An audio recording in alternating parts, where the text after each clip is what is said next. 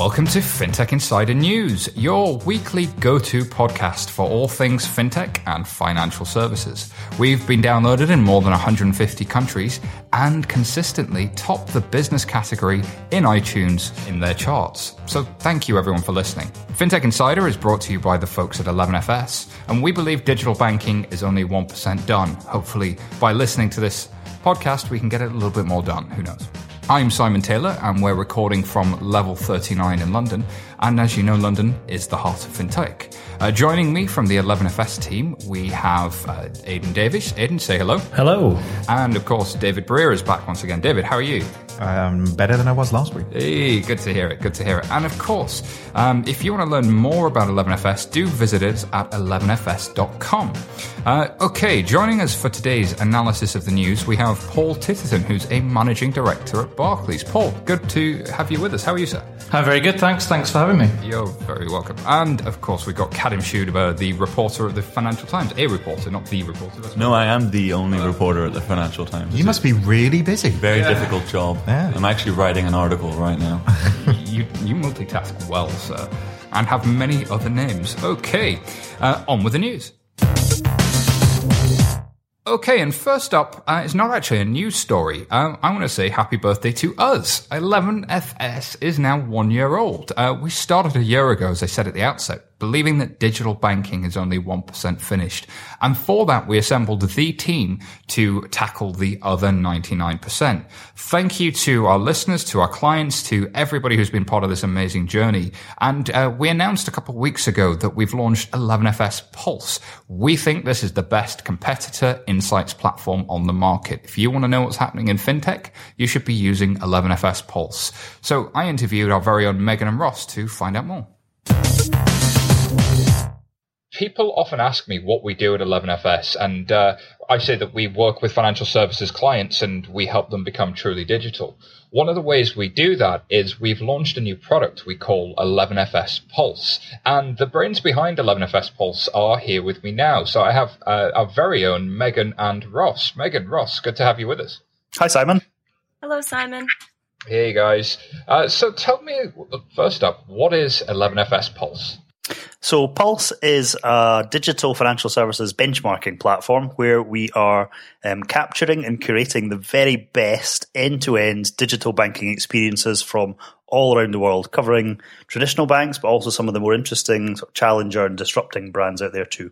So when you say capturing the experience, what does that mean? Does that mean I'm looking at just images and text, or is this a little bit more interactive? Yeah, it's much more interactive than that. So Megan and I have worked in financial services research for, over 10 years. And we kind of felt that, the way that research services were being delivered are just not really fit for purpose anymore. Digital banking is more experiential than ever. So what we're doing, rather than, 100-page PDFs with screenshots that, people can't even be bothered to open them, never mind read them anymore. What we're doing is we're capturing the end-to-end journey on real accounts and playing those back as though you're a real customer. So you can actually see behind the secure login, but seeing the real experience from end to end. So we're playing them back in a video format where you can look at the good, the bad, and the ugly. So if I wanted to know what onboarding for Monzo looked like or onboarding for N26 in Germany, I could search for that and I could find all of that stuff? You certainly could. So onboarding is, we've got quite a lot of onboarding journeys in there because, there's a lot of really interesting new experiences out there, whether it is, some of the challengers, but also some of the traditional guys as well are making some great strides in KYC, AML. So yeah, you can actually see a real onboarding journey. You can see real video chats with call center agents taking photographs of ID documents or uploading selfies, some of the cool new experiences that are out there. And Megan, tell me a little bit about what clients think about this. What are they saying, people that have used the platform? There's been really positive feedback so far, Simon. I think that clients are using it in two ways. One is a way to sort of go in and see what's new and exciting. I think that given the fact there's a whole lot happening in the world of digital banking and fintech, a lot more challenger brands, aggressive release cycles from banks, it's a good way for them to see what's happening when the updates have happened and not having to wait a few months to sort of see what their competitors are up to. And also, a lot of our clients are using using it to see what's out there when they're looking to add a particular function to their app or to their digital proposition. So it's a good way for them to kick off the discovery phase. I think, Simon, what we're also doing is we're kind of demystifying a lot of the sort of the fintech and challenger propositions that are out there. So, every day you kind of read about, some of the cool stuff that Venmo are doing or WeChat, but it's really hard to actually, see what these things are. What we're doing is we're allowing our customers to log into the Pulse platform and actually see somebody making a Venmo payment or actually making a red packet payment on WeChat. So you can actually see what these things are and, just demystifying, what that's all about. That's beautiful. So if people want to find out more about Pulse, where would they go? Where would they find out more? Yeah, the best place is our website, 11fs.com. And in there, you can find out all about Pulse. You can kind of see it in action and request a demo from either myself or Megan. Ross, Megan, thank you very much for your time today. Thank you very much to Megan and Ross. Of course, we'll hear our first 11FS Pulse minute from Megan and Ross later in the show. That will be a regular feature from here on in. So, on with the first story of the week. And the first story is one on Crowdfund Insider, which is a publication I'd never heard of before. Turns out everyone wants to be an insider these days. This one is from Lawrence Wintermeyer, the CEO of Innovate Finance, saying the triggering of Article 50 puts fintech at risk. David, is fintech at existential risk here in the UK? I think absolutely. I think we've been talking about this pretty much every week since the whole shenanigans kind of kicked off, didn't we? But a lot of sense been talked here by Lawrence, I have to say, in terms of what the specifics that we're actually looking at. I think, he makes quite salient points here that obviously the UK fintech sector relies on much more than just, being part of Europe. But at the same time, that without the global talent and investors, as he puts it, and remaining attractive to those in terms of what we're doing, then it definitely sort of puts at risk the ability to sort of keep that leading position in terms of where we're at. I really found quite interesting the points that he made here about the UK government ensuring that we continue to develop the most progressive fintech ecosystem. And he sort of spelled out the key ingredient to that being attracting quality investors, which was a term I thought was particularly interesting, which we actually had a fun face-to-face explanation in our office about 15 minutes ago, which was good. But so yeah, I still feel very, very nervous about what this next sort of chapter with regards to Article 50 really sort of means. And I do still dramatically sort of fear that we're kind of throwing away the good work that we've done to get us to the point that we're at with regards to really sort of leading the globe when it comes to a fintech ecosystem. I hate to use the word ecosystem, but hey, it seems apt here. Sorry, you can brush it off and just pretend it never happened. Indeed. So I don't know about you guys, but and I know we've said a lot on this one before, but it definitely sort of feels like we're in a back to the depression point, given the fact that we've finally signed the divorce papers, as it were. So I weirdly enough, this week I didn't really have much of an emotional response to Article 50, and I think I just sort of, baked it into my understanding of the world. It's happening, and so on and so forth. And as a result, I've started to become a little bit complacent about, therefore, what Brexit means. I've sort of accepted it as a reality of the world, and so I've stopped worrying so much. So I accept that maybe I'm being complacent, but I do wonder if the threat to fintech is not that large. The issue with talent, the issue with people being able to come into the UK and start businesses, that is a key one. And that could, in a worst case scenario, that could turn out very badly and people wouldn't be able to hire from Europe and so on and so forth. I don't think that worst case scenario will happen, but I agree that's the main risk. But when it comes to the other things that make the UK a great place for fintech, so the regulatory enthusiasm for encouraging new businesses, I don't see that going away. And I also think that there's a lobbying opportunity here. I mean, it's not one that I'm excited about as a journalist necessarily, but I imagine as an entrepreneur or a business person more generally, I would see it as an opportunity to, shape the rules in a way that I would think would be better for my business and for innovation.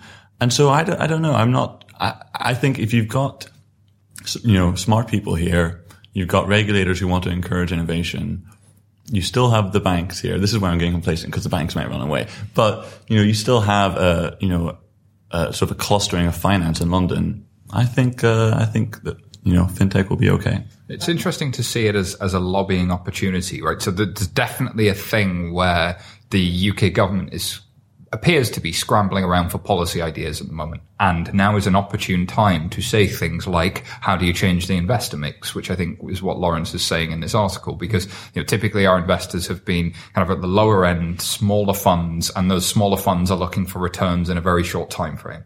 How do you flip that to be a case where we've actually got sovereign wealth funds deploying more capital? How do we have an equivalent of our own sovereign wealth funds? How do we take all of that pension fund, asset management, institutional base that we have in London and deploy that in fintech with a longer time horizon so that fintech companies don't have to look to the West Coast or to the Far East for fintech investment? And we've seen a bit of that come from corporate VCs in the past couple of years. But if you're a small fintech company, the funding environment at the moment is still very sort of, it's great for seed, it's okay for Series A, but that growth and, kind of really becoming a major disruptor or even just a great company is a very hard thing to do in the UK. Yeah, I completely agree with those points. I don't think it's like we've completely eradicated everything that made fintech in the UK great. And obviously still the FCA are doing everything that they can to kind of foster the sort of seedbed of innovation there in terms of not both within the banking and the insurance and kind of all of the sectors really in terms of where they really operate. But it kind of feels like there's definitely this kind of undercurrent of imminent threat. It feels like this sort of White Walker, continued sort of thing all the way through to the end of this one. And it kind of detracts a little bit from all the other things that are kind of happening. And I do feel that, while there's that kind of impending doom feel in terms of the drumbeat of, what Brexit will mean. And unfortunately just the lack of real clarity of what it does mean for the next couple of years, then actually talent, definitely. We've seen, examples of talent being attracted to, more sort of certain climates. And then maybe the more sort of refined and educated investors might be a little bit more concerned about really kind of establishing something in the UK as it stands. Yeah, I kind of feel like I'm erring on the side of being more optimistic. I think London's going to remain one of the world's great cities. It's going to be one of the hearts of finance for many, many years to come. We've got the talent here. We've got the right regulatory regime. I personally don't see any major change. And working for Barclays, I know we have absolutely intention to stay here as our headquarters in London. And I think we should be more optimistic. If we think and have low confidence that this is all going to be bleak and doom and gloom, then the chances are that's what's going to be the outcome, right? But I think if we can be optimistic about it, create the right environment for absolute growth in this market, I think that will be the outcome. I think what is interesting is, so take, for example, funding for VC in the UK. At the moment, London is one of the biggest beneficiaries of the European Investment Fund. And so obviously while you have different centers in Europe competing with each other, they are all in the European Union. What's going to be interesting is when the UK is outside of the European Union, there will be, more, less friendly competition, right? It will be us and them and us kind of thing. And that doesn't necessarily result in London getting hammered. Competition sometimes sharpens the mind, may sharpen the mind of governments and regulators. So it may end up being good for fintech in London, but I think that'll be an interesting dynamic. But we do have quite a long history, though, of coming up with good ideas and unfortunately somebody else executing them far better than us in a different geography, haven't we? So I guess while at the moment, the FCA is doing a pretty fantastic job of sort of flying a flag to show others how they can do very similar things to us, then I'd be really interesting, like you say, at the point where it becomes a real competition, then, where we'll stand then. That point about European Investment Fund is a really interesting one, because what Lawrence was saying here was that we need to change the mix of who's investing. And no sooner are we triggering Article 50 than we've got Theresa May visiting the Middle East and looking to attract sovereign wealth funds to the UK. And sovereign wealth funds have been pretty good investors in UK real estate, but actually UK tech hasn't benefited from that in the same way. And we don't have the investment history that Silicon Valley has, or New York has. So there's definitely like a missing set of expertise and a missing time horizon. And maybe it's the pension funds, maybe it's sovereign wealth, maybe it's a mixture of those. An opportunity to do that. It's a shame it's taken Brexit to do that, but actually seeing that as an opportunity, I think is truly interesting. Probably timely to mention that we're actually going to be at the Innovate Finance Global Summit in April, recording a podcast with Lawrence Wintermeyer, who was in this article, and of course Nick Ogden, who's the executive chairman at Clearbank, who I ranted about quite extensively on last week's show, and think is particularly exciting. Richard Pears, the director of financial services industry at Microsoft, and John Edge, the chairman of Identity 2020. So we're really looking forward to getting that conversation. If you want to go to the summit, you can get 30% off. Remember the discount code FinTech Insider, and you'll get yourself 30% off. Okay, there's a story here, Aidan, in Parliament about the time to act on an unacceptable level of UK financial exclusion. What's going on with this one? Yeah, so there was a great report put out this week by the Select Committee on Financial Inclusion, and it calls on the FCA and the banks to give greater priority to tackling financial exclusion in the UK, with more than 1.7 million people in the UK without a bank account, 40% of working age population with less than £100 in savings. This report, very wide-ranging, covering a number of topics, the extent and nature of this exclusion, leadership from government and regulation, which we've just touched upon, financial education, also elements, mental health, which we've covered on this show as well. And to get more information on the report, I interviewed Anna Laycock, the Executive Director at the Finance Innovation Lab. The House of Lords Financial Exclusion Committee has this week published its report in which it asks the government, the FCA and banks to give greater priority to tackling financial exclusion. I'm lucky enough to be speaking with Anna Laycock, Executive Director at the Finance Innovation Lab, about the report. Hello, Anna. Hi. So, Anna, this very wide-ranging report and lots of great content from my initial skim through it. What can you tell us about it?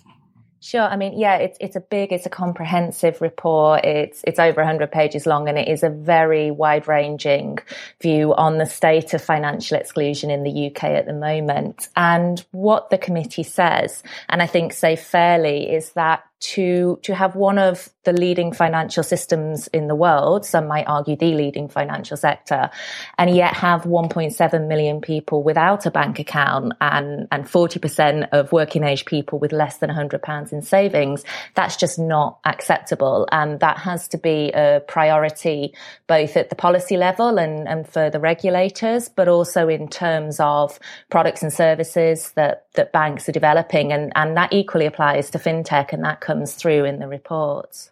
Yeah, fintech gets several mentions in the report, not always kindly. Yeah, I think the points that the report is raising, it mentions the potential of fintech and it welcomes that, but there are really 3 points around the concerns with the role of fintech in financial inclusion. The first, which I think is probably quite a familiar argument, is around just the potential for digital channels to increase exclusion, the so-called digital by default assumption. And I think that argument has been fairly well rehearsed. The second is around actually whether fintechs are targeting the right customer groups. And there's an argument made that actually fintechs aren't targeting the people who need to be included in the financial system most. I think we'd probably take that argument slightly further and say that actually that it's not just fintechs in that box. Actually, that's true across the financial system, that actually there aren't huge efforts being made to build products and services that genuinely work for the most excluded groups. The third sort of area of criticism, which I think is a particularly important one, is around whether fintechs are building products and services that are rooted in the real needs and wants of the lives of the people that they're trying to serve. What kind of assumptions are we making about those people's lives? Are we trying to craft them into something that they're not in order to fit them to the product rather than fitting the product to them? I think I'm always, feels very basic, but I'm aghast that every fintech seems to launch on iOS first. So you're immediately, you're targeting a certain demographic or a certain, wealth level. Very frustrating. Yeah, And I think it points to, if you like, a deeper product that's fundamental to startups, full stop, which is around actually, if you look at the startup journey, at the end, you generally have an exit, which is around IPO or someone buying you out. Now, you've got a short amount of time to prove the viability of your startup. And so targeting the customers who are most excluded is not necessarily something that appeals to people who are driven by that end goal of sort of getting out effectively and coming out of it with a tidy sum. And so the organizations that we work with, which I guess I'll talk about in a minute, they're actually driven by the desire to address financial health, which is a different motivation, which then influences all the decisions they make, even down to things like what platform should we use. And I think I don't think we should say it's fintech's problem to solve. Not at all. It's certainly the big banks should be playing a role. There shouldn't be this gap, I guess. Yeah, absolutely. I mean, this is, I think, while we've singled out fintechs here, this is a wider problem of the financial system. And from the Finance Innovations Lab's perspective, it's also a wider problem in that finance generally doesn't really serve a social purpose. It should do, but actually it's got kind of steered away from that social purpose to focus on serving itself. And what that means is that sections of society are just left out, or where there are products and services for them, they don't necessarily work for their real needs. They don't necessarily make things better. Yeah, and in related news then, please do tell us more about the Finance Innovation Lab, especially around your newly announced incubation program looking at financial health. Sure. Well, we're a registered charity. Our mission is to build a financial system that works for people and planet. The way that we do that is we find the people and the ideas that actually have the potential to build a better system, to build a system that's more democratic, more responsible, just fairer for people. Our flagship program is the Fellowship, which is a 6-month incubation program. And this year it's focused on financial health. It's a 6-month program for early stage startups. We do take on more traditional channels as well as digital. And one of the things we encourage actually is collaboration between the two.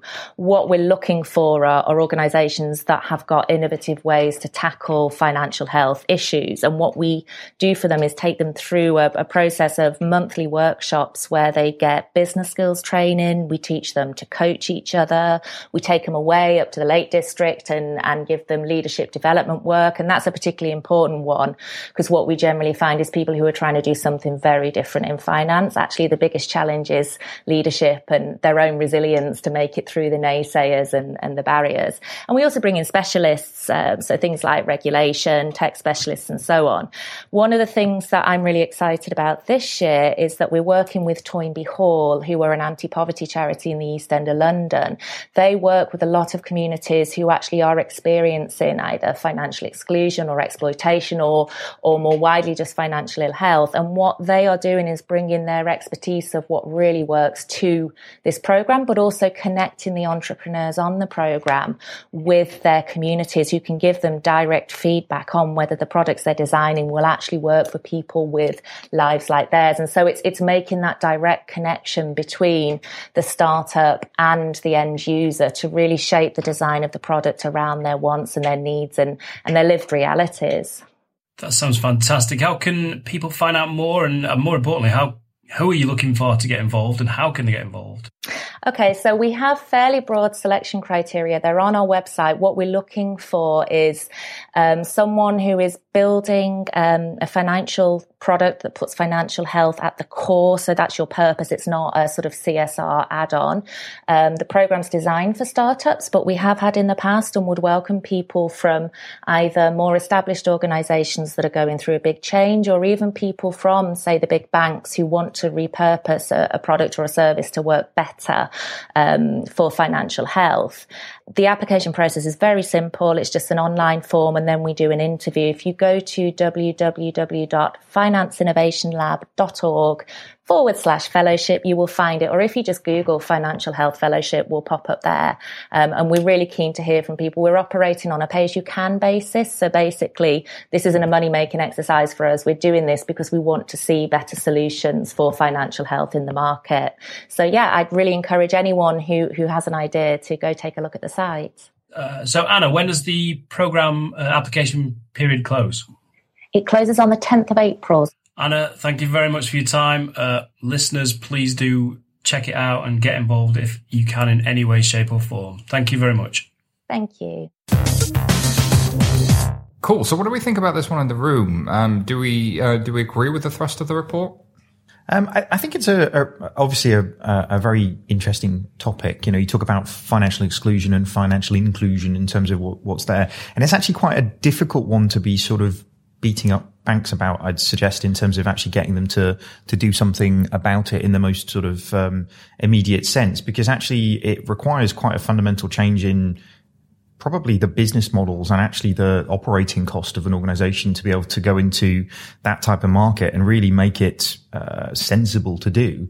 I can't quite put my finger on if we're asking banks to sort of use financial inclusion products as a loss setup, that it's sort of for the greater good to kind of go into these markets, or whether the report is actually sort of trying to define that they need to significantly invest in dramatically reducing their operating costs to make these guys profitable. But yeah, see, that last point is a really key one, right? So if you could dramatically reduce your operating costs, you could serve this customer base. But there's a lot of organizations that can't and are just trying to get through to tomorrow and trying to deal with all of the, it feels like staying in business is hard. Feels like keeping everything, keeping, 12, 18 million customers going is a hard thing to do. So I think it sort of plays into that weird tension that we're in at the moment, where it's like, hey guys, be more innovative, but raise your share price, but serve a whole different customer base. It's kind of, we're giving very, very mixed messages to, large banking organizations in terms of what their sort of strategic imperatives really are. So the two sort of headline numbers just at the start of the report, one is, 1.7 million people don't have a bank account. And the second one is that lots of people don't have savings. And I'm sort of in that group of people. I get paid every month and then I spend all that money, and then I get paid the next month and then I spend that money. And one day I have a pension, right? So that's my one lucky thing that I have. So the question about why people don't have savings is a very simple one. It's because they don't have money. And you can educate people to, spend in different ways. But I think actually that's the sort of key thing. If I had more money, I would save some more. But this question about why people don't have bank accounts, and then sort of linked to that is, why is credit so expensive for people who have the least money? I think you're totally right. The business models, or the assumptions about what we want, banks to do has to change. And I don't have that much sympathy for them on this issue, because, the structure of products like overdrafts is, it's simply, if you don't have money, you will pay the most. The fact is, on my overdraft, up to 1,000, it's 75p, and then after 1,000, it's £1.50. So it doesn't matter whether I've gone over by £5 or £950, I'm paying 75p every single day. Now, there are reasons why it's, done like that, that my bank could make good arguments about why they have to structure it that way.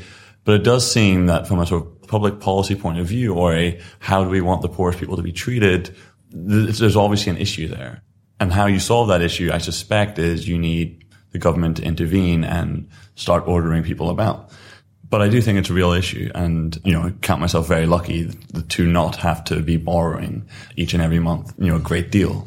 I certainly think that technology is going to enable banking to be opened up to more people than maybe have it today. And secondly, I think technology will enable people to understand what's going on with their finances, maybe better than what happens today. But having access to a transactional bank account, I think, is essential to the population, accessing benefits, housing, employment, etc., etc. And I think working with a traditional bank, I think we've done a great deal to provide that service to anybody. We're really committed to providing a basic bank account to any customer, regardless of whether they meet a credit score, have a credit score, have a poor credit score. We will provide a basic bank account to anybody that requires one. So that's our commitment, and we really take our role seriously within that. Yeah, but I think David's point, though, about the cost, the underlying cost, is still there. And I don't know that regulators saying you have to do it solves that. I think there's an imagination gap But I'm not sure I know it comes from the regulators. I'm not sure the regulator necessarily gets the sort of chicken and egg scenario in that, though, to a certain degree. So if it's costing you £110, £120 to run a current account for the year, and obviously you're not going to be in a situation, if you're changing all of the sort of fee structures that we're sort of talking about, to make the the sort of connection that you would want to, other than potentially going into credit or lending products, which obviously, to your point, it feels like it starts to be a bit of a kind of a bear trap into cycle of debt, really. I do sympathise with the banks here, because I kind of do feel like this is something that's being asked of them that is actually incredibly difficult to deliver. Because actually the thing that is required from a financial inclusion perspective is much more sophisticated digital services that actually aid people to make better decisions. So, the idea of just giving everybody a current account in the way that a current account exists today doesn't fix the problem. And the idea within the report around the education and the, not wanting to point it to anybody in the room, but maybe putting a little bit of money away every month might be a good idea. But then I would drink less beer every month, and that wouldn't be good. How else would you feel writing it? Exactly. All the articles for the FT. Indeed. So I think it's a really difficult ask, but it's obviously one that, I definitely sort of believe that we should be facing into. Fintech in its broadest sense can really sort of help with this. So, both in terms of the traditional sort of view of how the customer experience can potentially be increased at the front end. But then when you start looking at back end systems, core banking systems like Mambu have been created to support financial services organizations to be created in Africa, and actually if you're doing that, you need your cost to serve to be so low that it actually makes sense to be providing those services. So, I think new technology and new thinking kind of all the way through the stack is really what's needed to kind of actually have a proper attempt at fixing it. Alrighty, so next story up is one in The Economist saying an earthquake is coming to European banking. And that earthquake is called PSD2 and measures, 8.4 on the Richter scale. Should people be more scared about this one? I think certainly something that I'm starting to hear about from our clients. David, what are your thoughts here?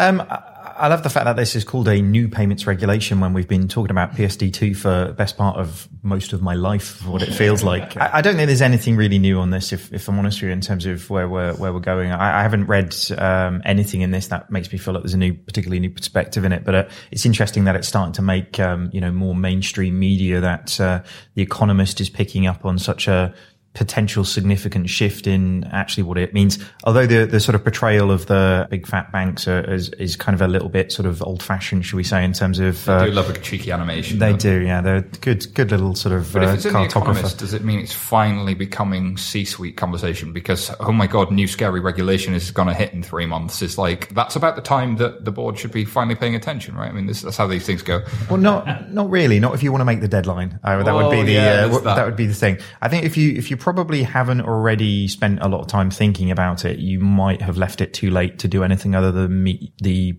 bare minimum that you actually have to do, which is a bit worrying. So it's risky, isn't it? Because if you think about what meeting the minimum means, it means that like maybe you've just finally put some APIs out there, but now your systems are exposed to hundreds of thousands, millions of more transactions a day. And can your systems handle it? Well, that's the thing. If you're only going to do the minimum, that means somebody's doing it to you rather than you doing it to other people, right?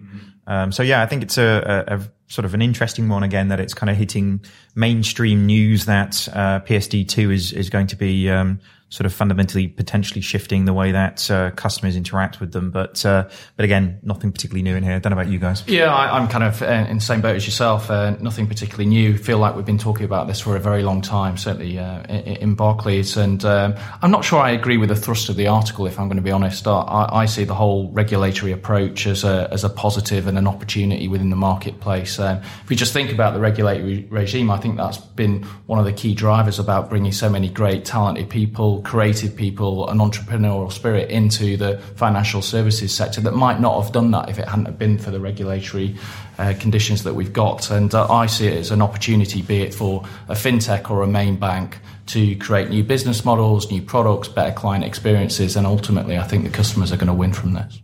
As a journalist, really excited and looking forward to all of this happening, because things might not be shaked up as much as people are expecting potentially, but I'm quite interested to see how banks approach it and what new sort of products suddenly spring up. Because I do agree, it seems to me, and I don't run a bank, so I don't know what the thinking is, but I'd be looking at this and thinking, I could steal the other bank's customers, right? If I get ahead of this, I could start picking off, customers from my rivals. So I'll be quite interested to see how it comes out. Absolutely, it's all about who's going to execute best, really. And I'm intrigued to see if it happens and when. That deadline date is flimsy. It's definitely on shaky ground like an earthquake. And when it happens, does what gets delivered become so watered down by some of the organizations in the market that you've actually not got anything that you can really work with? Or that you've got something that you could work with if you jump through 6 months of hoops and you get through procurement and you can run through all of these compliance hoops and there's a bunch of spreadsheets, et cetera, et cetera.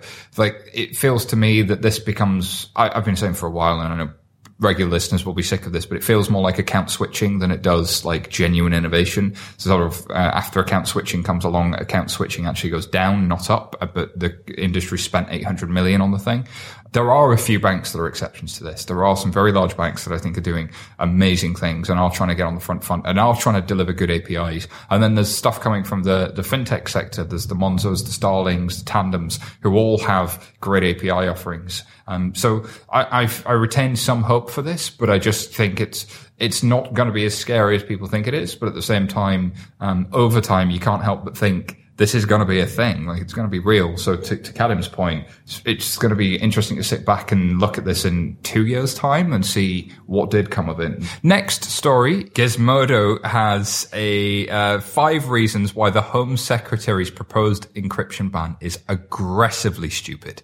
What I love about this article is the idea that anybody who's ever worked with computers or has any knowledge about technology is absolutely baffled, perplexed, and terrified of the encryption ban, because encryption, whilst it may be something that is a tad inconvenient from a perspective of trying to catch some criminals doing some nasty things, is also absolutely crucial to protecting customer data, to protecting just about how everything works on the internet. David, you really enjoyed this article. There's some highlights in there from it? I did. I have to say it was a rather entertaining read. Unfortunately, all of this comes from a pretty sad origin, which is the attack that took place in London, what feels like a long time ago. Was that last week? So only a week ago now. But the reaction, unfortunately, from our government, and particularly in this instance, the Home Secretary, who sort of sounds like she wasn't the best prepared to go on the Andrew Marr show, which for anybody who's listening globally is a politics show on a Sunday afternoon that my mum watches. In short, basically, Rudd effectively called for a ban on all encryption, which, as you say, Simon, is not only rather nonsensical for anybody who knows anything sort of vaguely about the internet, but also just really sort of underestimates the idea that basically if we banned WhatsApp encryption, that no terrorism would ever take place. It just seems like a very sort of, they cut from the beginning to the end of the book and didn't read anything in the middle. So, I don't know about anybody else, but, I could probably go on for quite a long time on this one. I'm going to be the tiniest bit contrarian, and it's terrible because one other person is wearing a suit in this room. And I'm from the FT, and people will be like, oh, the idiot from the FT doesn't understand encryption, blah, blah, blah. But that's okay. So that's not what I'm saying. I do agree with basically everything that's written here. I do agree that, Amber Rudd came across, not like she really understood technology on the show. But I do think sometimes when we talk about, this issue, it's sort of hard to really talk about what's actually going on, right? So the first thing I would say is, there is already legislation that the government passed to force people to decrypt stuff, like companies and so on. They haven't used it yet, to my knowledge, and I suspect the reason why they haven't used it is because there'd just be an all-out war sort of going on over it. And so I suspect they sort of say these things and try to apply pressure and sort of in the media, even if they don't reach for the tool that they already have in law. The second thing is the fact that we have consumer messaging apps that are end-to-end encrypted. So while I understand the arguments for it, and I agree with them, I don't think people who question this new phenomenon are idiots. You can question the existence of easily available end-to-end encrypted messaging apps and still go, well, yes, I do think banks should have, be able to use end-to-end encryption. And you could even arguably say, well, you could tackle it. You could specifically ban, encrypted messaging apps on the App Store. You could make Apple do that, and you'd still have encryption everywhere on the internet. You would narrow the amount of people using encrypted communications.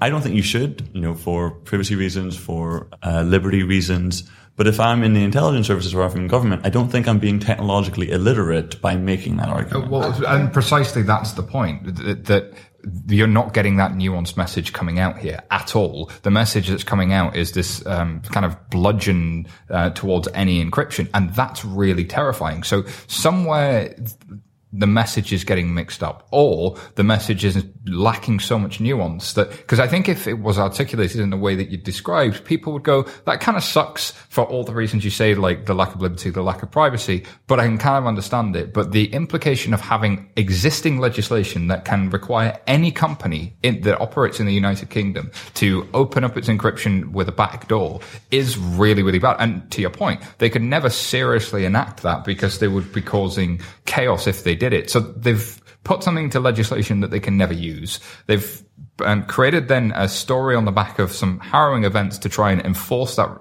legislation to be used in the mind of the public more. And yet it's still a chocolate teapot. It's still useless because it lacks that precision. So isn't the issue here that we need people that understand it, at least communicating it, if not trying to use it? But then is that a specific angle that they've taken? They go on and they explain it in a way that experts laugh at, but the electorate it sounds completely reasonable to them. They will say, terrorists will do everything, pedophiles will do, I don't care, we just need to fix that problem. And in some ways it's a masterful piece of communication, really. And times of, this, I think... Arguably, we should be comforted by the fact that Amber Rudd is the messenger, right? Because she hasn't done a good job of, explaining it in a sort of reasonable way. I mean, I take your point that maybe the bludgeon approach sort of gets through to the wider population. But I would worry if you had someone who was making this argument in a more sort of coherent way, because I don't think people in general see the benefit of these kinds of things. People in general, I don't think buy the liberty argument or the privacy argument.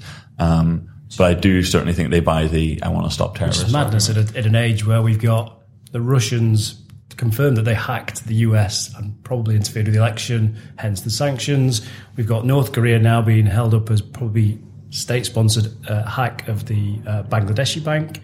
You put in these back doors, they will not be hidden. These back doors will be found. They will be used by people far smarter than Amber Rudd and potentially far smarter than GCHQ. And that is, like you say, it's the whole kind of digital society kind of collapses. I think that's the thing. I don't necessarily argue with the sentiment that why do you need this to a certain degree? Although I'm sure there's a bunch of people sending pictures around the internet to each other that feel a little bit more comfortable that those interesting pictures are being encrypted and not interfered with. But the idea that this is enforceable is the bit that I kind of find most bizarre about this, because most of these companies are not based in the UK. So the idea that the UK government would have any power to enforce WhatsApp or like Apple or Google or any of these guys to put any sort of backdoor into any of these systems, I just don't think they've got the ability to sort of push that and really sort of make it happen. And the overarching point of this is that it'll be a deterrent for terrorism. And just the idea that WhatsApp is like a hotbed for terrorism just doesn't feel like it's the really sort of, conveying what it is. If it wasn't that tool, it would be one of 500 others that could easily be pushed up further. Like, that's the thing. So why not have it in something that's mainstream that at least you can start to track through ISPs and you can get some metadata on? Like, the bit that I don't understand though is if they were using, how have they made the connection that this guy was using WhatsApp? I think it was The Sun, or maybe a different publication that managed to, I assume, speak to someone who had the attacker's phone number. Right. And so when you looked him up on WhatsApp, it said last active at 2-something PM immediately before the attack. And that's some of the good points that came out, the powers that they already have, they've got all the metadata. GCHQ can hack into the phone. They can intercept communications. There's a lot of powers that they already have. Maybe not as good after the fact, but again, I'm totally encroaching on privacy. Again, then, would it have prevented it? If they'd have been using iMessage, would it have made a difference in terms of doing it? I just don't believe it would. Yeah. Yeah, I agree, David. Anyways, we've done this one to death, so let's move on to the next story, which is from BBVA, and I think this one was on CoinDesk. So BBVA, the Spanish bank, has joined the Hyperledger open source blockchain community, which is pretty interesting because Hyperledger is the one that's run by the Linux Foundation, Linux being the operating system that most servers in big organizations run on. Truly open source in the traditional sense. So interesting that BBVA is another bank that's joining an open source community. Take the word blockchain out of that altogether. This is a shift in how banks see the development of future software, and banks have been very good consumers of open source, but for the first time they're starting to use it. So I spoke to Carlos Kachowski, the CTO of New Digital Business at BBVA, to learn more. I'm here with Carlos, the CTO of New Digital Business at BBVA. Carlos, thank you for being on FinTech Insider News. Thanks a lot for inviting me. Carlos, I saw that BBVA joined the Hyperledger project, and as BBVA are members of the R3 consortium and Enterprise Ethereum, what do you think being in Hyperledger gives you, and what led to the decision to join Hyperledger? We are in our strategy of DLT or blockchain, we are trying to be in the main consortium to try to learn and also to try to participate, because we are not sure now who is going to be the standard winner. So we prefer to test and learn in different places. Around Hyperledger for us is super interesting for main three reasons. The one is multi-industry. We want to learn and also work with other industries. Is under Linux Foundation, and for us it's super important, this governance, and also is working and playing with different technologies, with Corda from R3, with Ethereum that also is in Ethereum Enterprise Alliance, with Fabric for AFBN, and other providers and other open source technology, and they are mixing all this. That's very true. I mean, for those in the financial services industry that aren't familiar with the Linux Foundation, this is the organization, of course, behind the Linux operating system. Because Linux now powers much of financial services with Red Hat software and so on. So it's really interesting that we're seeing the rise of open source, especially in something that's truly multi-industry. Like this, as you say. So do you see that something like Hyperledger and open source is a trend that financial services is ready to embrace, and we're going to see more of this? I'm sure about that. We will meet in what's happening in other banks and financial companies. In my opinion, it's super important, and we have examples in other industries to learn and to start working under open source. Open source is not free. There are different licenses and different models to work, but is the way to work in this new age of collaboration. For example, I think another hot topic that we need to learn how to work in open source ways is artificial intelligence. It's interesting that blockchain and DLT has a lot of collaboration by default, but artificial intelligence and machine learning are out there. And actually, we probably need to have the same level of collaboration around those subjects and the crossover of the two, especially when we're talking about end-to-end customer journeys, that data is about getting access to data across industries, and then you can finance it better.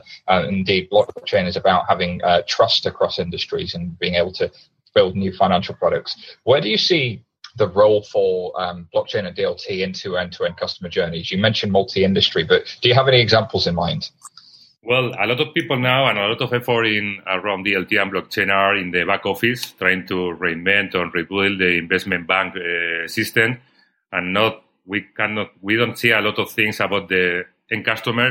I think that in the same way that the end customer don't know that they are using TCP/IP, they are not going to know that they are using maybe blockchains, but we are going to start watching crypto wallet application, P2P economy application that are going to work on the over of a smart contract and blockchain. And the people don't need to know. They need to know that it's secure and it's better, and you can create better programs. That makes perfect sense. If you ever watch the videos from the early 90s of explaining the internet, it seems very familiar to some of the videos I'm seeing on blockchain lately. Carlos, that's absolutely fantastic. Thank you very much for being on FinTech Insider News. Hi, thanks a lot for your time. Okay, thank you very much to Carlos. Karim, do you have any thoughts on this one?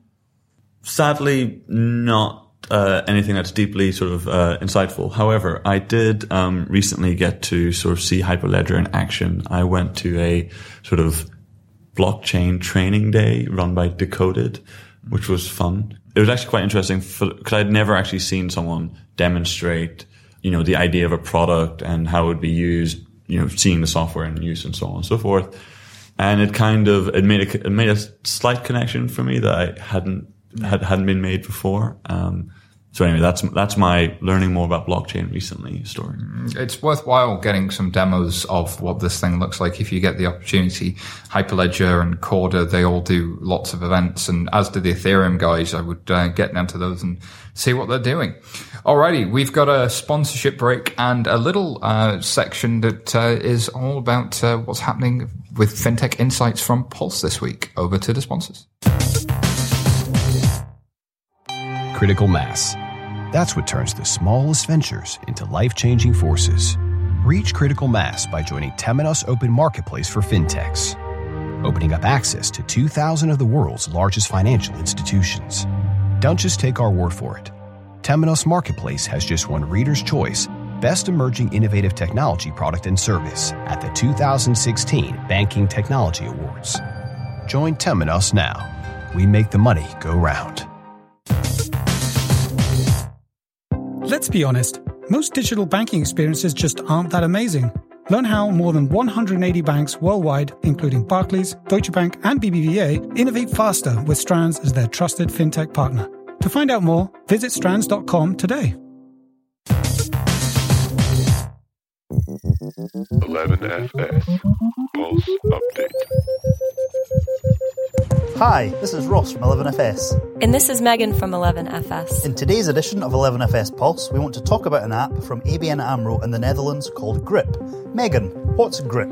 Grip is an app that's the result of a partnership between ABN AMRO and Swedish firm Tink. Now, Tink, we've heard of them before. Who are they? They're a Swedish firm, a fintech that focuses on PFM and account aggregation.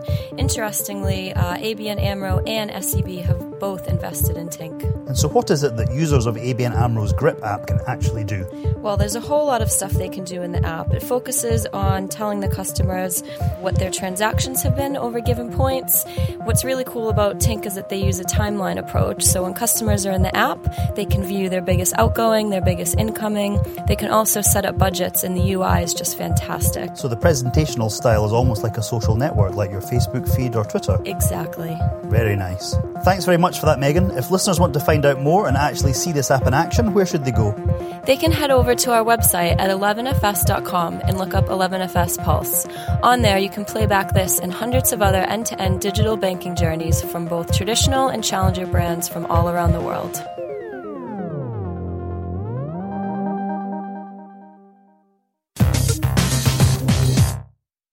Okay, thanks for the update. Megan and Ross, great insight on the power of partnerships between banks and fintechs. Next story is one from LinkedIn. So there's one here from Paul, who we have in the room with us, about making people a competitive advantage in a digital age. So people aren't just obsolete, Paul?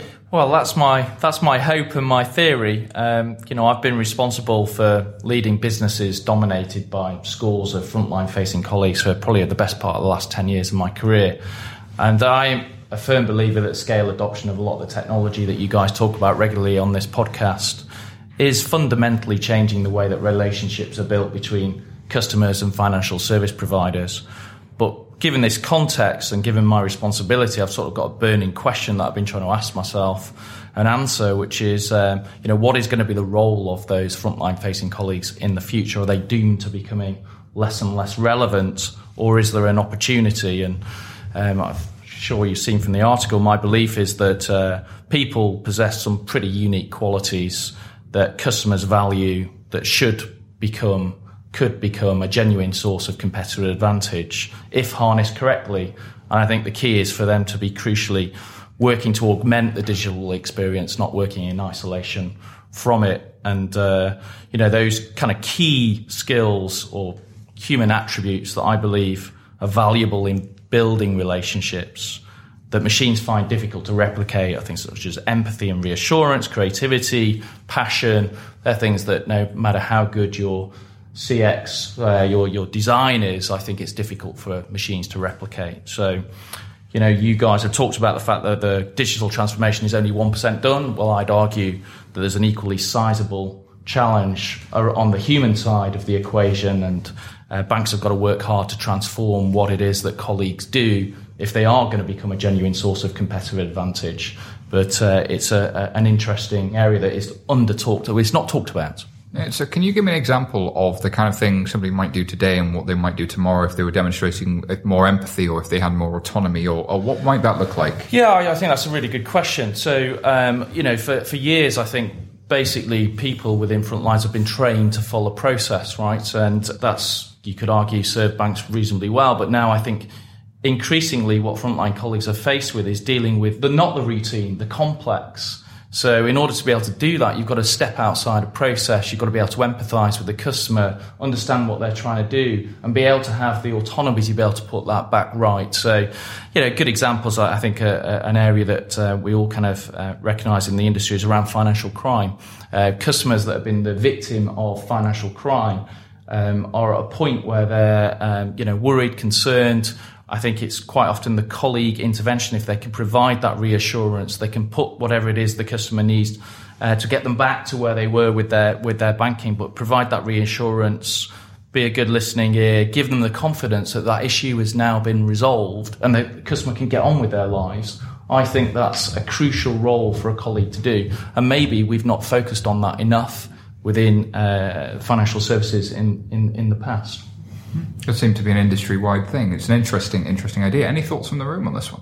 Yeah, I think it's one affecting not just banking, but much broader than that. Anywhere where it's sort of a service industry, really, I think that this dynamic is really sort of changing, and everybody's getting quite fearful about what we're all going to be doing in 5 years' time when the robots have taken over and we're not doing anything. But I don't really believe in that, that fully sort of augmented world, and actually it really sort of resonated with me that actually it's about freeing up people's time to do the things that really add value to customers, exactly as you say, and moving to a point where we're really making each of those experiences that you can actually have with the customer the best that it can be, rather than moving to an interface which is purely digital.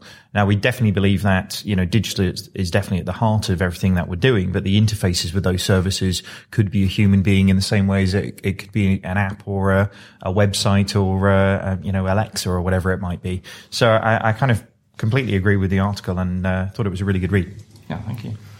I'm excited about what AI could deliver, but I think the narrative around it is so boring at the moment. Just like, it's going to replace loads of jobs. Yeah. Chatbots are going to replace. And you think, well, IVRs didn't work out so great for customers, and you're going to then further abstract them from humans. That I agree, there should be digital services that help, that I can be empowered to solve my own problem.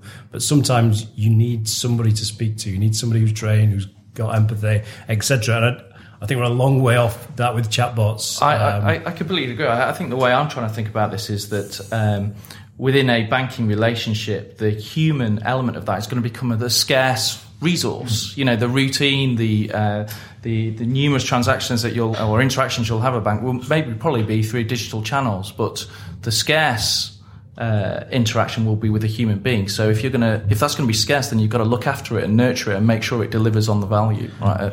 And we're also starting to see, I think it was Wealthfront who announced recently, where they're starting to make humans more premium. Yeah. So they're saying, well, you've got this robo-advisor down here, but for a real premium service, you're going to get a human. So it's like a weird shift where we're talking about AI kind of augmenting humans' capabilities, but for a really great service comes this great human, and that's an interesting. Yay, humans! We're not going to be obsolete. I think it's an interesting moment of truth thing. I was speaking at a FCA event about insurance this week, actually, and the idea that automation and AI can replace the claims process.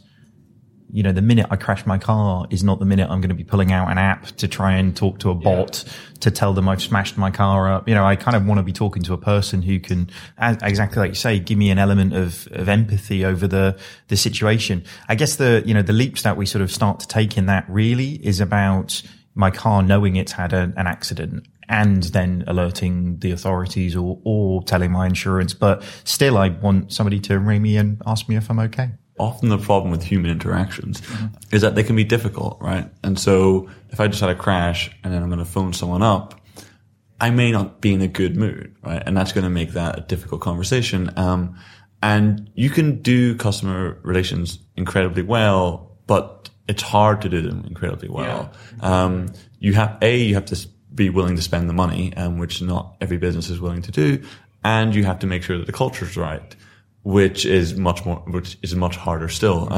I think like an interesting case study in the UK is Metrobank. I wrote a few articles about them, before they IPO'd, looking at the business model.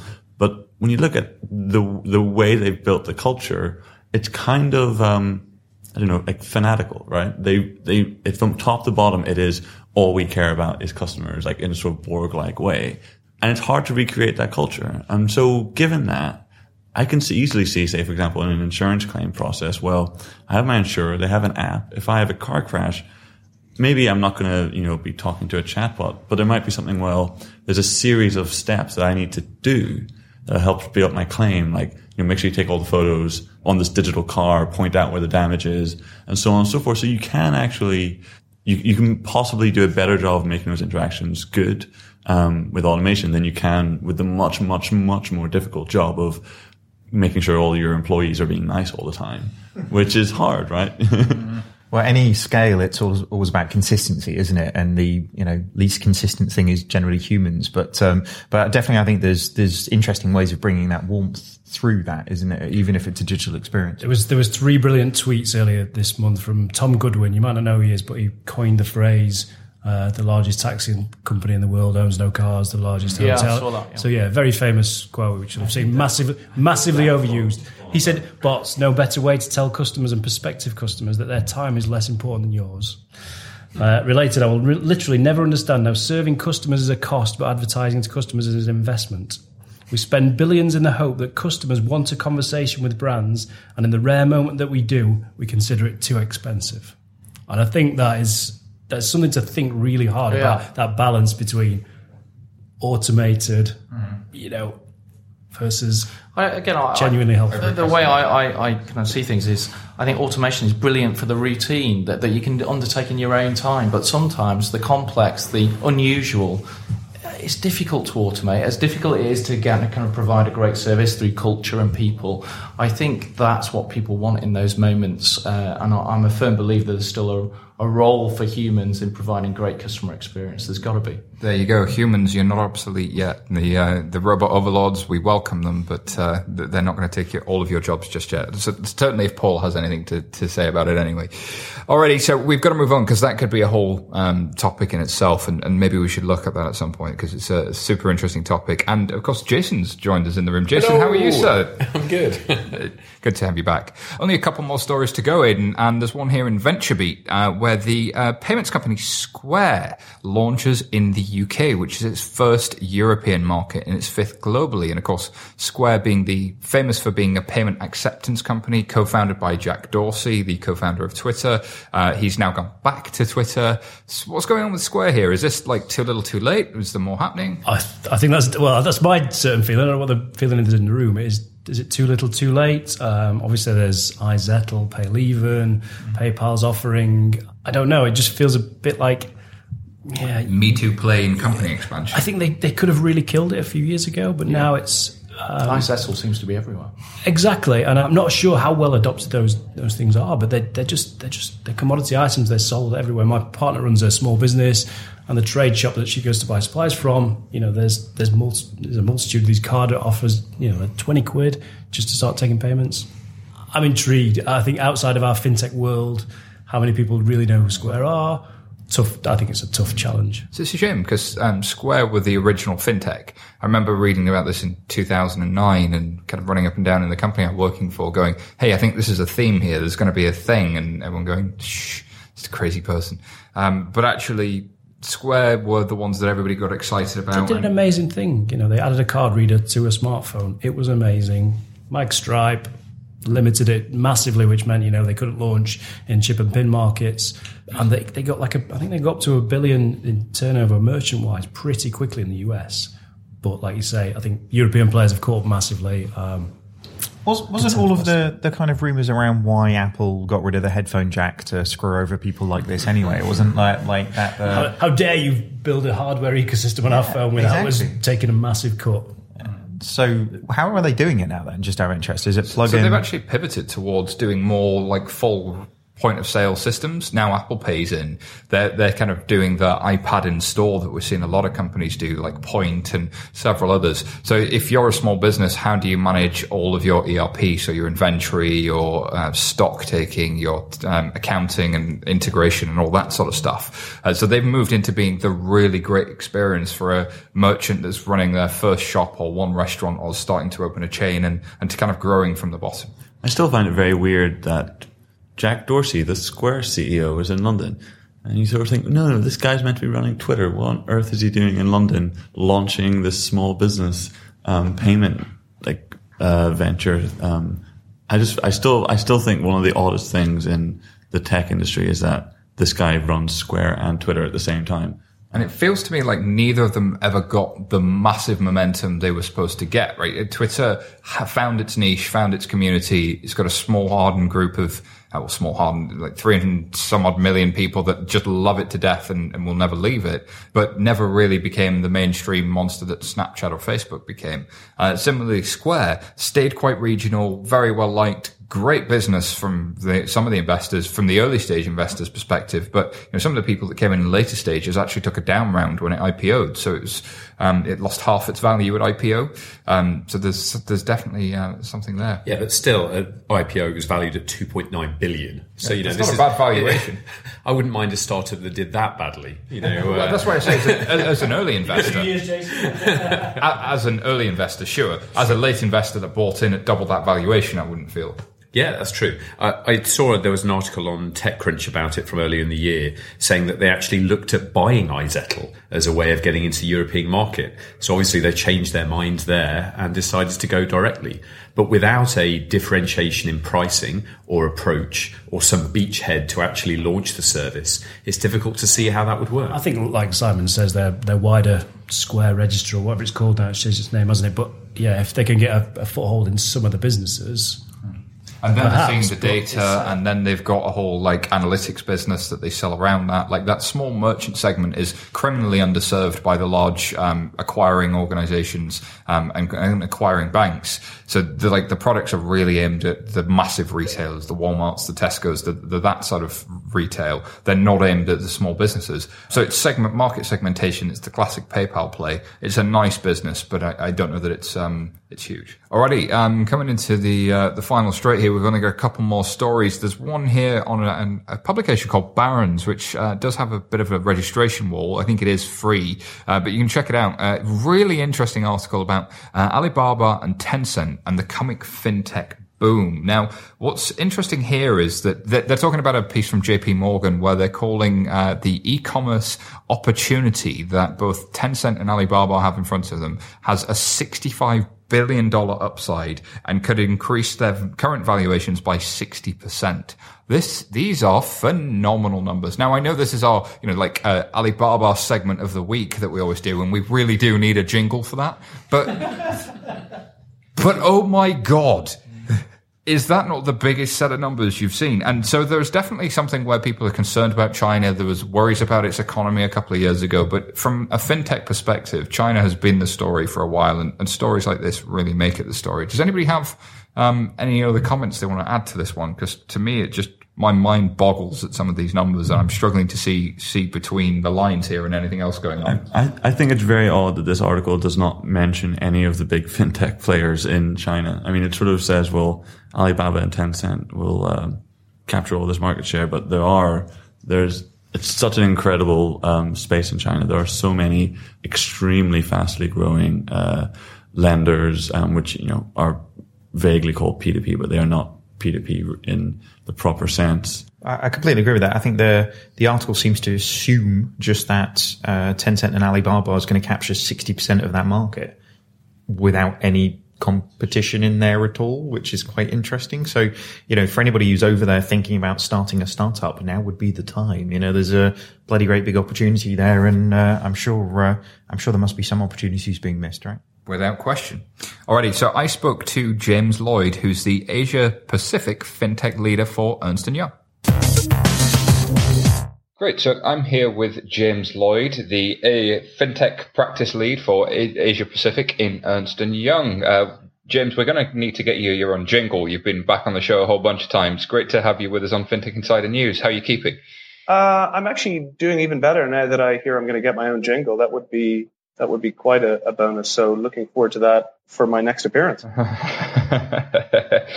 There's a story that was in a publication called Barron's that's based on a report by JP Morgan claiming that both Alibaba and Tencent are set to capture the lion's share of a $65 billion e-commerce opportunity and see a 60% upside in their share price. I wondered if you had any insights into, is this likely to happen? What's really going on here? How big is the e-commerce opportunity? That sort of thing. Sure. So, yeah, I mean, look, I read the article, and indeed I actually read the JP Morgan analyst report on which it's based, which I would highly recommend for anyone who wants to get a better sense of what's happening in China e-com and fintech. It was a really excellent, extremely detailed report. But I guess as regards the article, the first thing that stood out for me is the subheading around China's two big e-commerce companies. Because I guess, we don't necessarily consider Tencent, an e-commerce company. Of course, Alibaba is very well known. It accounts for over half of online shopping in China. And last I heard, about 80% of mobile shopping in China from an e-com perspective. And then e-com itself accounts for maybe 14 or 15% of the overall retail market there. So Alibaba is certainly the dominant e-com player in China. And of course, Alipay then settles a large majority, or Alipay is the payment instrument for a large majority of the GMV on those Alibaba properties. So very clearly an e-commerce company with a very strong payments arm.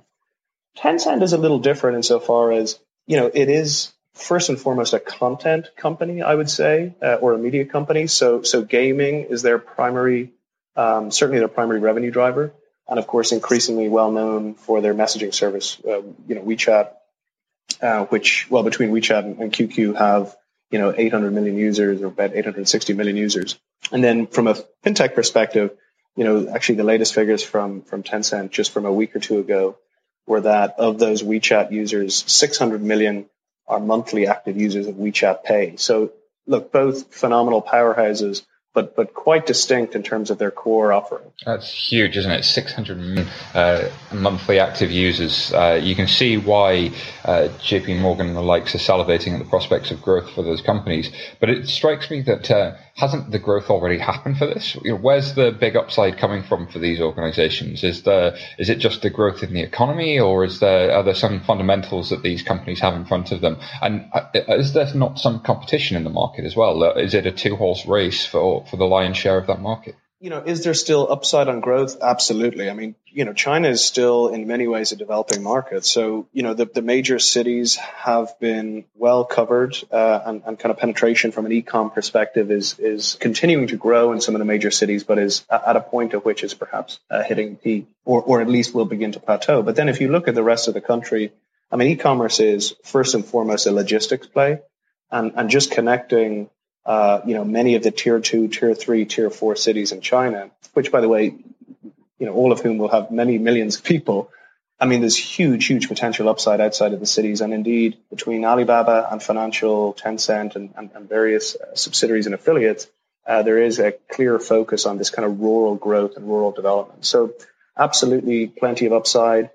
From an e-com perspective, I believe the figure is around 13.5% of all retail spend in China. So, significant growth, as in other markets. I mean, I would say on the competition side, certainly it's worth noting that from a payment instrument perspective, I do think that the payments game in China is now effectively a two-horse race. If you look at online and especially mobile, Tenpay and Alipay, really are the two dominant players, and I don't see any scenario in which that's changing, frankly. Now, from a e-com perspective, there are other players. JD.com indeed is actually, I understand, to be the biggest retailer in China. From a revenue perspective, of course, Alibaba is larger from a GMV perspective because it's more of a marketplace. So JD.com is a very interesting company. Recently spun out its JD Finance arm, which included JD Pay, by the way, for a reported $2 billion USD to unnamed investors. So, this is another great thing about the China market. I mean, how many acquisition spinouts can happen for $2 billion to unnamed investors? But leaving that aside, they are a very powerful e-com player, and indeed they have a relationship with Tencent on the payment side as well. So not necessarily a one-horse race in traditional e-com for Ali. I would say largely a two-horse race in payments and a one-horse race when it comes to messaging with Tencent. That's pretty significant. So is there anything else that people should be aware of in the fintech market that these guys have, or any challenges that you see coming to those two monsters around the edges, and what are you finding interesting in that space? So challenges in terms of within mainland China, I think are pretty hard to discern at this stage, just given the scale and speed at which they've scaled. And just a lot of the interesting companies coming up now tend to be investee or affiliates of these larger players. So, I mean, if you're just to look from an follow the money perspective, the kind of web of interlocking investments that between Ali and Tencent that they're developing in the mainland is something to behold. So I don't see a huge challenge in the near term from like-minded players. I think perhaps the pressure is more likely to come from a regulatory perspective. So again, on the payment side, there's likely to be development of a third-party payment clearinghouse. There's issues around additional regulation and so on and so forth. So we could see some potential pressures there. I think again, this is one of the many drivers relative to the outbound ambitions of some of these companies. So certainly, we've seen Ant Financial / Alipay making very significant investments, partnerships, and acquisitions abroad.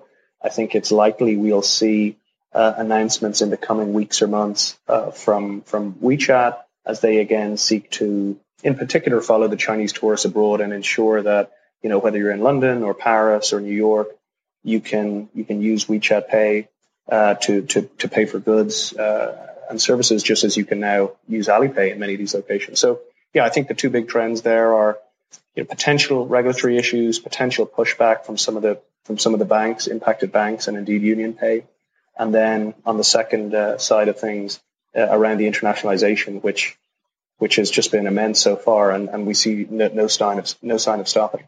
So I've seen an article in Bloomberg today that WeChat is expanding across Europe, and they've actually opened an office in the UK to try and win over some major brands. Do you think that internationalization's something that's, as you say, starting to really gain pace, and something that will gain a foothold in the West as well, or is the internationalization really happening kind of in the rest of Asia Pacific and other regions? Alipay has initially focused on servicing Chinese as they travel overseas. So whether they're students or whether they're tourists or whatever else, and then ultimately servicing them when they return home. I think the MoneyGram deal, which is still open, as you know, so the potential MoneyGram acquisition by Ant Financial has thrown some of people's expectations into doubt, because it seems to be a much more significant play relative to joining source and destination countries from a remittance perspective and so on. So I think that has perhaps opened people's eyes to the more global ambitions for Alipay. WeChat is a little different. They've actually looked to export that model overseas for a number of years, in fact, and have had mixed success in many markets. I think now that this renewed push relative to the announcement you mentioned and some forthcoming initiatives is really initially very similar to the Alipay play, which was, let's follow Chinese tourists overseas, let's follow the students, let's ensure that just as they use WeChat Pay on the mainland for many of their day-to-day items, similarly they can do that overseas. Now, whether that in itself belies grander ambitions, I think remains to be seen, but certainly there's quite a lot of upside even in that ambition. That makes a whole heap of sense. James, what a fantastic tour of what's going on lately with the big monsters of fintech, payments and e-commerce in the Asia-Pacific region. Thank you so much for being on FinTech Insider News. Thank you very much, James. And leading to the last story of the week, there's one on Quartz about the world's most secure coin debuting in the UK. This is all about the new pound coin. So I immediately started thinking, oh crap, I've got a lot of pound coins. Do I need to rush and take these to the bank? But I'm being reassured that I've got some time to get these to the bank. October, apparently, you've got them to. And I think banks will keep accepting those for some time thereafter. But they get demonetised from October onwards. As will most parking meters, shopping trolleys, or various bits of infrastructure that don't get updated. Yeah, so if I owned a network of car parks and I had to suddenly start upgrading all of those pay meters, that would feel a bit painful. Do you think there's lobbying by the coin design and minting kind of organisations to and all of the infrastructure around cash machines or vending machines, car parks? Because every time that something like this comes along, they must be just rubbing their hands. Come on, guys, it's been ages since the 10p. And also, it makes you think that Mark Carney must be quite concerned about forgeries, because we've seen a new £5 note, now we've seen a new £1 coin, so forgeries must have been on the rise. Yeah. So, is it not we do it every so often just to refresh the picture of the Queen? Is that not why we do it as well? So there are obviously that's the most secure coin, new fraud measures and all kinds of things hidden in the engraving. So is pound coin fraud a big thing? Massive. Is it? Well, no, because in this article it says, 1 in 30, it comes to about £45 million. And that's what this article says, so that's my source. But that's not... Let's get all our pound coins out now, see if we've got any fake ones. But how much money did it cost to put this in place? Surely it cost more than that to actually make this happen, right? Yeah. Quite possibly, but then you compare that to some of the fraud that goes through the major banks and some of the headlines because of the KYC issues. This is a drop in the ocean. But then if you're the Bank of England, you can only control what you can control. You can't control everything for everyone else, I guess. Are there any animal products in this coin? That's what I'm asking. Because you remember that £5 note. Well, there's news broke today that they're considering using palm oil in the new £20 note, which is not a great environmental product. So more trouble. I'm really looking forward to Mark Carney dipping this coin in some food just to show it off. Well, it's like a chip, isn't it? He could do guacamole or something. A guacamole £1 coin. It feels like Scrooge McDuck and would do it and just kind of just bite on it and it hurt his teeth or something. It'd be pretty fun.